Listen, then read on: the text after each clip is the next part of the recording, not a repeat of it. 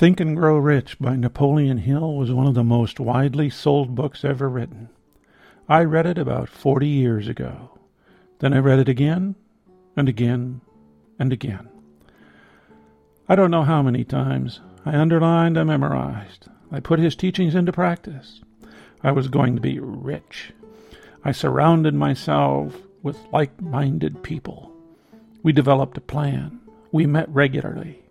We started to make our dream a reality. We practiced the power of positive thinking. Norm and Vincent Peale and Oprah would have been proud. This is Retirement Talk. I'm Del Lowry. There are whole sections in bookstores devoted to positive thinking today. Television shows love to trot out success stories. Special events are held in downtown venues, with famous people talking about success. Women wear pink ribbons and shout out with pride at being survivors. Where's the loyal opposition? I don't see negative thinking being advocated by anyone. A good case could be made for such a venture. The financial mess we are in at the time could easily be accredited to positive thinking gone wild. Bernie Madoff was a positive thinker. Nothing could slow him down or stop him. He inspired all sorts of people to bet their entire life savings on him. Lots of people, lots of money. He just kept thinking positive. It didn't seem to work out. Home loan mortgage offices used to jack up all their personnel with daily positive thinking sessions and training seminars. They allowed no obstacles to slow them down. They would loan money to anyone. Of course, all the borrowers or investors thought prices would always go up. You have to think positive. That didn't work out so well for either group.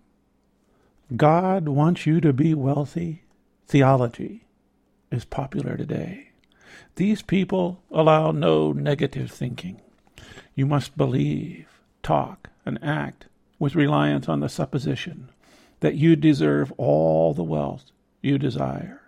God wants you to be successful or rich. Where did this all come from? Do they really believe God wants them to have a new car, a house with a swimming pool, $1,000 suits or cruises in the Caribbean? Do they assume God has designed retirement with golf and bridge in mind? Love, charity, temperance, and forgiveness used to be basic religious concepts. Yet when I look at these positive, modern megachurches, these words seem to have been abandoned. Are compassion, caring, and forgiveness signs of negative thinking? There is a golden mean somewhere, a time to be positive, and then there is a time to look at the world as it really is. Cancer just makes me angry. I don't see a bright side. I have read articles that thinking positive helps in the cure. I have also read studies that say that is all wishful thinking. I don't like to think of those folks who die from cancer as losers to the survivors because of their own failure to envision healing. If I lose my wife, children, friends, etc., I'm going to be depressed, angry, and pissed. I think it's a sign of honesty in the world in which we live. I also think it's healthy. I don't need to add guilt to the misfortune. My Think and Grow Rich experience focused on developing a wilderness boys camp in Alaska.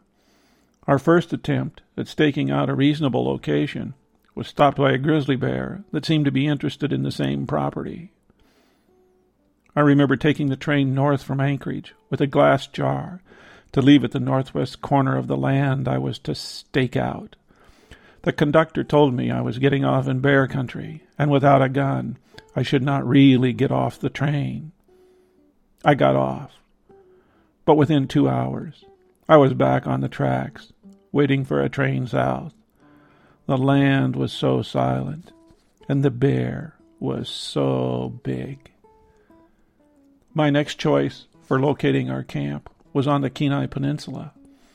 The ranger that called me in to talk about the location I had selected and staked out, he told me it was right in the middle of a giant avalanche chute. First a bear, then an avalanche. I had spent a few $1,000 in plans for a building and other stuff when we stopped. We lost our positive thinking. Or then again, maybe we just faced reality. Don't get me wrong, I like to think positive, but before I launch into the mindset, I like to get a good, realistic view. I could get a new house, a new car, a new boat, a new RV, but then I would have to get a job. Retirement would be over. Thinking positive won't help me. This is Retirement Talk.